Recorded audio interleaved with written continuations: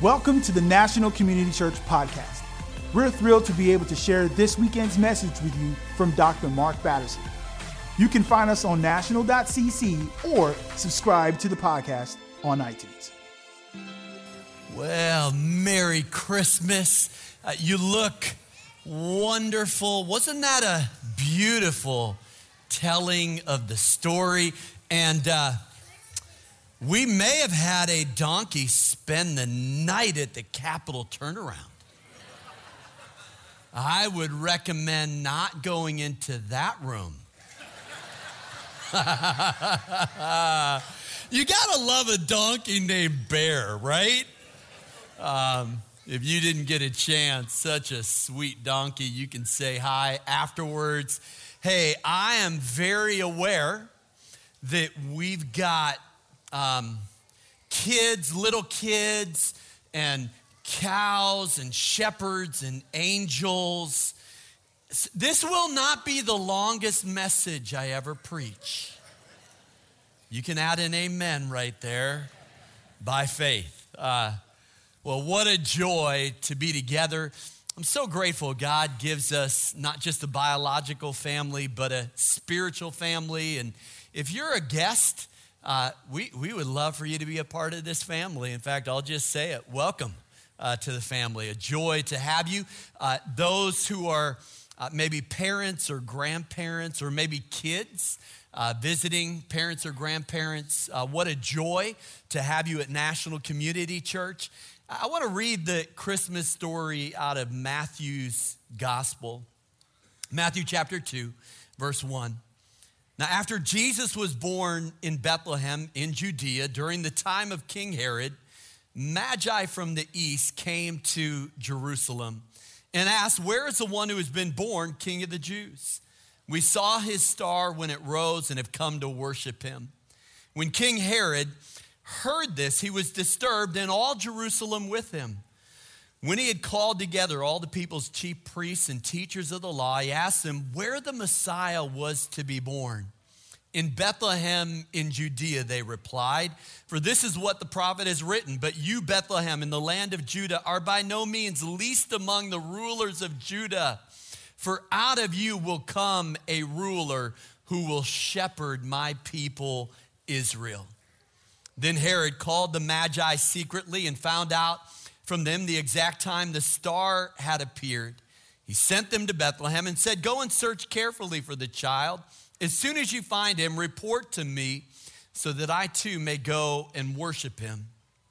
After they had heard the king, they went on their way, and the star they had seen when it rose went ahead of them until it stopped over the place where the child was. When they saw the star, they were overjoyed. On coming to the house, they saw the child with his mother Mary. They bowed down and worshiped him. They opened their treasures and presented him with gifts of gold, frankincense, and myrrh. Now, I'm not sure how to say this, so I'll say it how I see it. The Christmas story is a beautiful story, but if we're being honest, everything about this story seems wrong.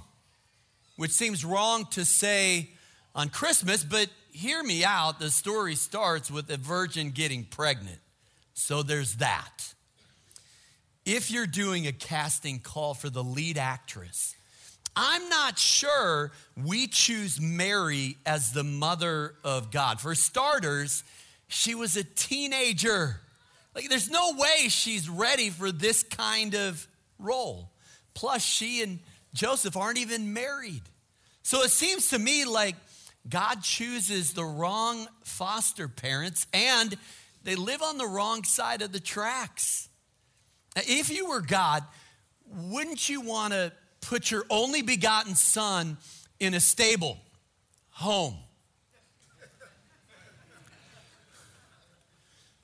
I'll keep going as soon as I think you've appreciated it.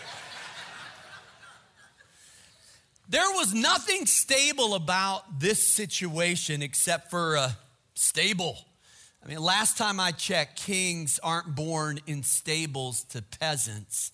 Kings are born in palaces to royalty. So it's the wrong set. And besides that, the role of King of the Jews is already taken. That part is played by Herod. So it's the wrong parents at the wrong time in the wrong place. And honestly, it's the wrong people that are invited to the gender reveal party. Instead of appearing to rabbis in the temple in Jerusalem, the angels appear to shepherds in fields outside Bethlehem. Instead of being found by Jewish priests in the pages of Scripture, the Messiah is found by Eastern astrologers who follow a star. And they bring the wrong gifts, right? I have yet to meet a kid who wants frankincense and myrrh for Christmas. I mean, give the kid an ancient Jewish action figure, right? Our kids are now in their 20s, but I remember when they were very young, it's pretty high stakes, right? Trying to find the right gift, the gift that's gonna make it a memorable Christmas. And so I remember one Christmas, we got Josiah, about this tall. We got him a book, and we got him a book I loved as a kid. And that's what we do, right? We give gifts to other people that we want. And so we gave him Clifford the Big Red Dog, thinking that there would be, pretty excited. And you gotta love just the brutal honesty of kids. Josiah said, and I quote, "I like Batman." That gift was a swing and a miss, right? Just a little outside. Gold, frankincense, and myrrh seem like the wrong gifts, but that's where I want to flip the script, because maybe this story seems wrong because we read it wrong. If you are the Savior of the world, not just the Jewish people, why not write some wise men into the story? If you're gonna have to flee to Egypt as refugees, then you know what? These might not be the wrong gifts. Gold is the gift that keeps on giving, right? That's gonna help you get where you need to go. If you intend to use ordinary people like us, why not start with Mary and Joseph? If you've got good news for the poor, why not let the Messiah be born in a stable? If you're gonna set captives free, why not come during the Roman occupation of Israel? And if earth is your footstool, it doesn't really matter where you're born because it all belongs to you. Max Lucado said, if the angels had gone to theologians, they would have first consulted their commentaries. Had he gone to the elite, they would have looked around to see if anyone was watching. Had he gone to the successful, they would have first looked at their calendars. So he went to shepherds, men who didn't have a reputation to protect, an axe to grind, or a ladder to climb. Men who didn't know enough to tell God that angels don't sing to sheep and messiahs aren't found wrapped in rags and sleeping in feeding troughs. Everything about the story seems wrong, but that's what makes it so right, so good, so true, and so beautiful. And it reveals who our God is, doesn't it? This is a God who didn't come to be served, but to serve. He came to wash feet. There was a meekness and a gentleness and a humility about him. Didn't come with pomp and circumstance. In fact, didn't ride a horse into Jerusalem, right? Rode Bear, the donkey, into Jerusalem. And then he died on a cross, which seems even more wrong than the Christmas story. But it's what allows us to be right with God. And that is the gift that God gives us at Christmas. For God so loved the world that he gave his only begotten Son, that whosoever believeth in him should not perish, but have everlasting life. He came that we might have life and have it more abundantly. I love the way Dick Foth captures the Christmas story. He said that God left his place. He came to our place. He took our place on the cross. And then he says, let's go back to my place. It's this invitation that all of us can receive at Christmas. Jesus is the reason for the season. He puts the Christ in Christmas. Jesus is the gift that God has given to each one of us. It was about 100 years ago that James Allen Francis wrote a poem published all around the world. It's titled One Solitary Life, and it reads like this. He was born in an obscure village, the child of a peasant woman. He worked in a carpenter shop until he was 30. He never wrote a book.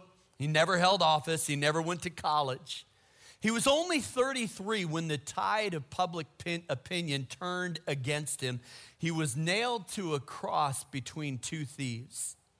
Executioners gambled for his clothing, the only property he owned on earth. He was laid in a borrowed grave.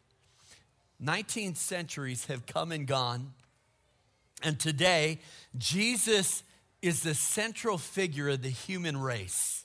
All the armies that have ever marched, all the navies that have ever sailed, all the parliaments that have ever sat, all the kings that have ever reigned have not affected the life of mankind on earth as powerfully as that one solitary life. Can I just say, he's changed my life. I'm singing these songs and just thinking to myself, where would I be and who would I be without Jesus in my life? It changes everything.